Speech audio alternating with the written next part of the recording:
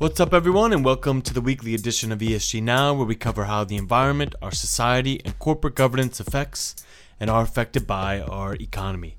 I'm your host, Mike DeSabato, and this week we have two stories for you. First, we examine the routine but intense scrutiny regulators are giving fund managers of ESG funds, and then we give you an update on the wind energy industry. Thanks as always for joining us. Stay tuned.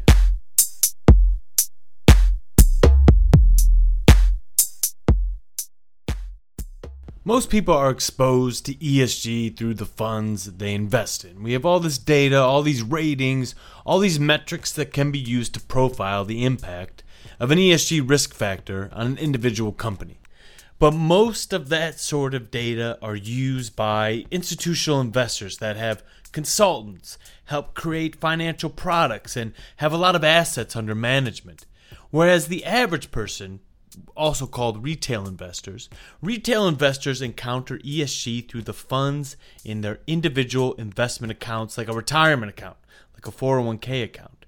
Where institutional investors have the tools to decide what they want to use ESG data for and create a fund that accomplishes that, retail investors choose a fund someone has already created and have to trust that it's doing what it says it's doing. Meaning the fund on the label is extremely important, especially for ESG funds. Think of this like you think of food labels. If you buy a can of all-natural soup, you want it to have things like vegetables, broth, maybe some nice protein.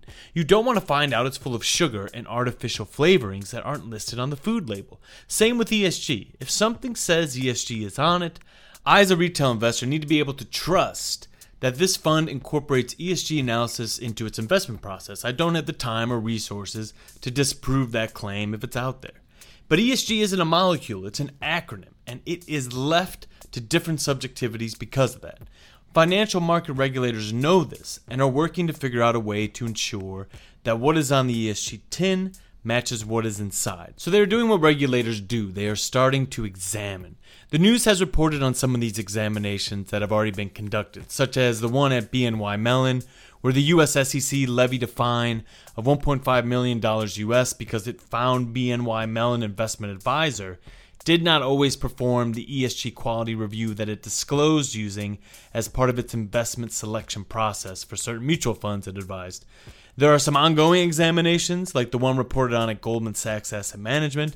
There's even been one raid that's occurred at DWS and Deutsche Bank in Germany by around 50 agents of Frankfurt's public prosecutor's office, alongside German market regulator BaFin and the Federal Criminal Police Office of the region, over allegations of misleading investors about green investments, the prosecutor said. These all sound similar, but they are actually very different stories happening in very different regulatory jurisdictions. But what they do signal is the larger movement of regulators imposing more clarity around ESG in the financial markets. And they have their work cut out for them, because as my guest and colleague Rumi Mahmood is going to tell you, there are a lot of ESG funds out there that aim to do a lot of different things, and they will likely be part of a routine but nonetheless detailed examination into their ESG investment processes by a regulator at some point in time.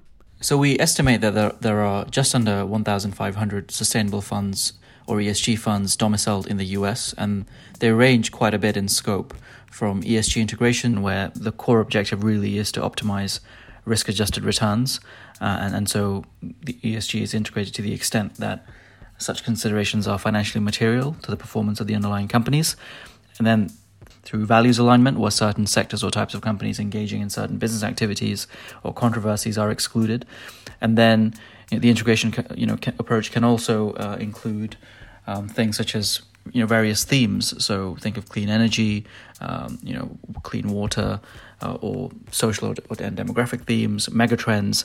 Then on the very darker green side of the spectrum, there are funds that specifically have the goal of having a measurable environmental or social impact. So, UN SDG focused funds or Paris aligned funds aiming to have an emissions trajectory in line with the Paris Accord. So they really are a spectrum, And as I mentioned, so far all these funds have operated in the US without any real standardized reporting regime or framework to adhere to. And to be clear, these regulatory crackdowns haven't been due to the holdings these ESG funds have. As Rumi noted, ESG doesn't necessarily mean climate friendly or socially progressive. It can, but it's not necessary.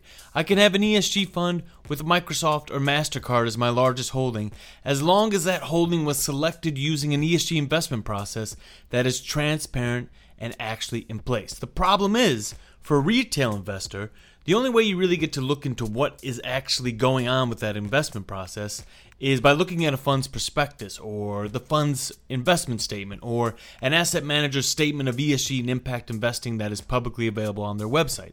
But when you look at those documents, they are replete with words like proprietary ESG dashboard or proprietary ESG scorecard or integrated ESG lens.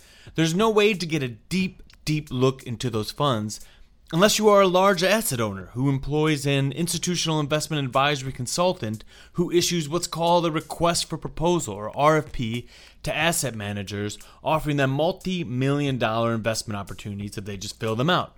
And in that RFP, you can ask things like, what specifically is your process for integrating ESG into your investment strategy? What data do you use?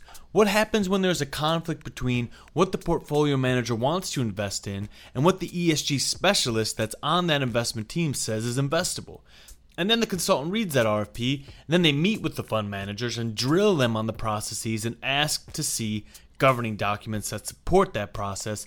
And then they meet with the analysts that help run the funds, and then they take all this information back to their institutional clients to let them know what's going on. Retail investors cannot do that. So regulators are trying to step into the process and enact some sort of balance. And aside from bringing ESG clarity, that's part of all this, another reason why this matters is because of the fees that investment managers charge for actually running a fund, also called expense ratios. Expense ratios are often why funds have different share classes. A different share class for the same fund will have different expense ratios, and it's just because of the minimum investment you need to put in that fund to lock in a lower expense ratio. Because what an expense ratio says is, if you get a return of 1% per year from investing in this fund, but it has an expense ratio of 0.85%, then at the end of the year, what you're actually getting is a return of 0.15% after the fee has been netted out and given to the investment manager.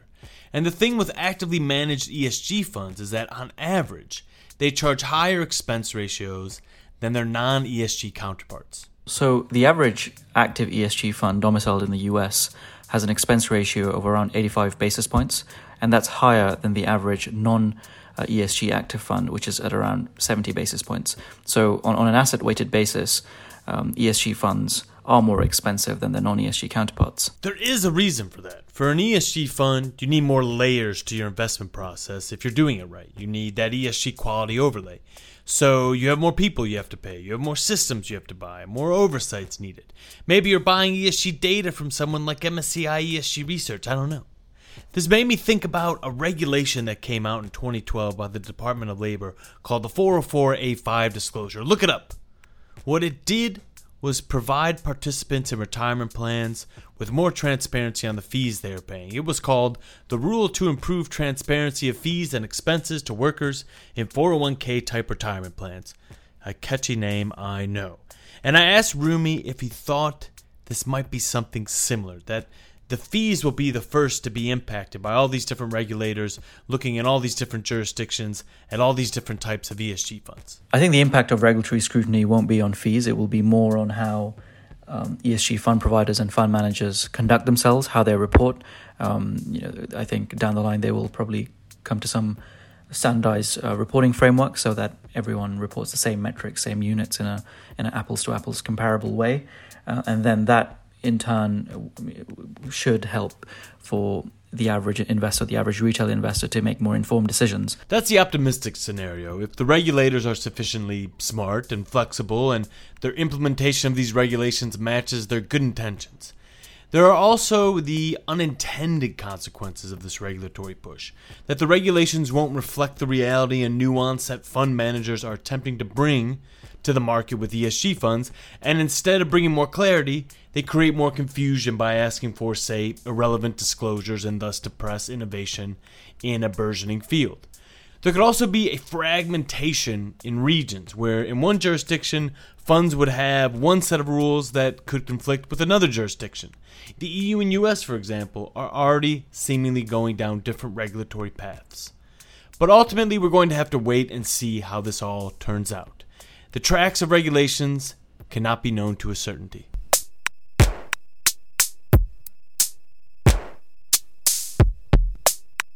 Wind energy.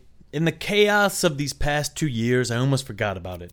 But the sector is growing. Technological advancement, financial incentives, and policy pushes have changed the wind energy landscape over the past decade and will likely continue to do so in the coming decade. Or so say my two colleagues, Matthew Lee and Nelson Lee, no relation, who recently wrote a report on identifying the wind companies best positioned to benefit from the growing demand for more clean energy.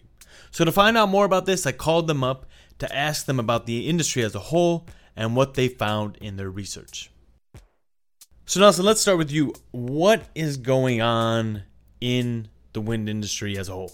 So there's been a couple of major things that's happened in the wind industry in the last decade. One, the installed capacity, like how many wind turbines there are out there, have quadrupled. There's 4 times as many wind turbines today as there were back in 2010. So there's much more wind energy on the grid. And then the other dramatic change that's happened is the cost decline in wind. Prices have dramatically fallen for the price to install a turbine and to get it up and operated. So those two things together have made wind energy one of the most compelling new energy products to put on to the grid. What about with turbine size? I remember that there was this great article in 2018 where it compared the size of what U.S. turbines used to look like back in the day and what they look like now, and how some of them are about half the size of the Empire State Building, for example. Are turbine sizes with wind energy also continuing to grow? Yeah, absolutely. So back in 2010, average blade sizes were about 90 feet long. They're pushing 120, 150 feet right now. And if you you can stand inside a wind turbine blade and have like ample room to move your arms around. So as the blades get longer, the amount of sweep area that the blades sweep increases in size, and the area that the blades sweep basically determine the power output of each individual wind turbine. Okay, Matthew, I want to move to you now. So that's kind of the industry as a whole. It's continuing to grow, it's continuing to advance, and that's all being seen by you all in this paper. But what about the actual companies that are in this industry and best positioned to benefit from this continued advancement? Yeah, Mike, we thought of it as 2 groups. So one group are these equipment manufacturers, turbine manufacturers. And so these are the GEs, the Vestas, the Goldwinds of the world.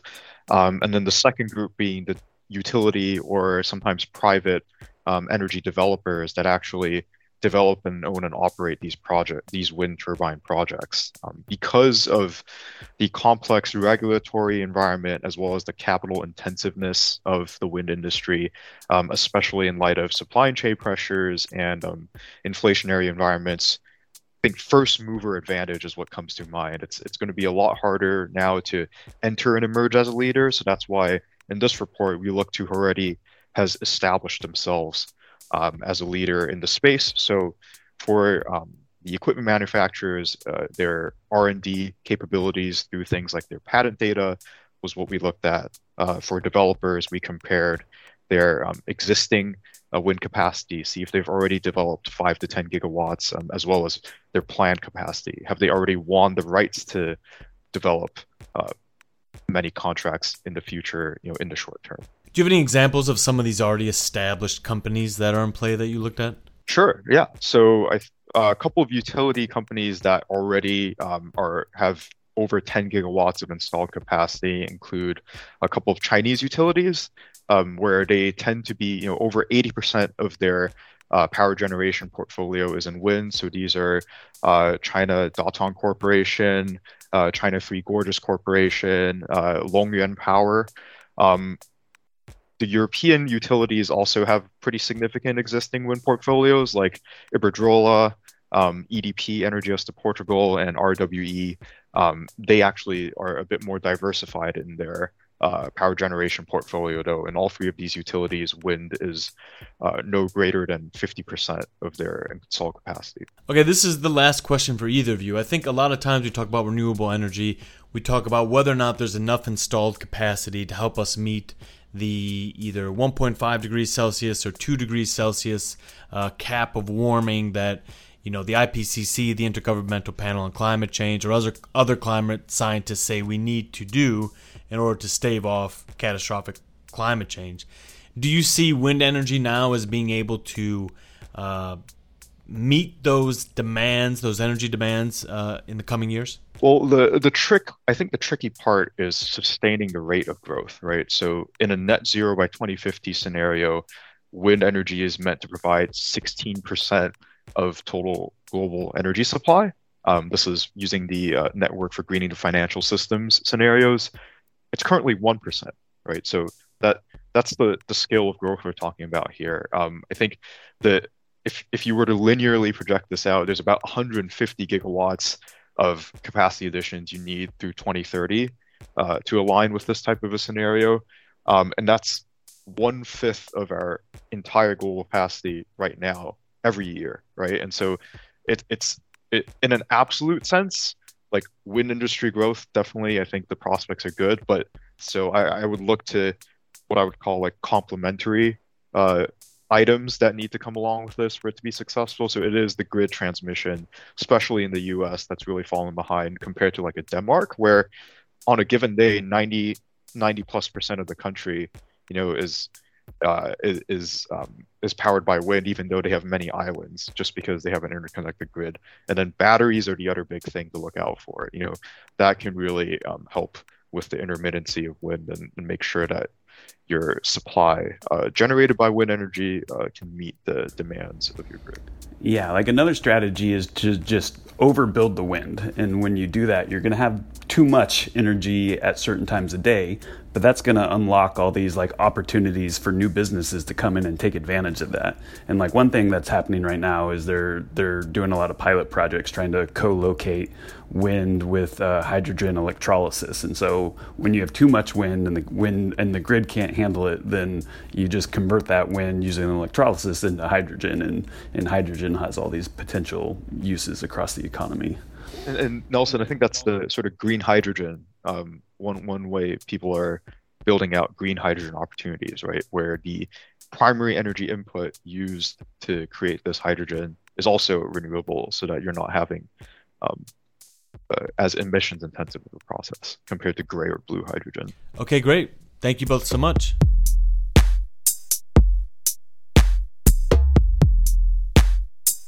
And that's it for the week. I wanted to thank Rumi and Matthew and Nelson for talking to me about the news with an ESG twist, and I wanted to thank you so much for listening. I really appreciate it. If you like what you heard, don't forget to rate and review us. That can push us higher up on some podcast lists, and more people can find us. And if you like what you heard, don't forget to subscribe, because then you can hear myself or Bentley every week. Have a good rest of the week, and talk to you soon.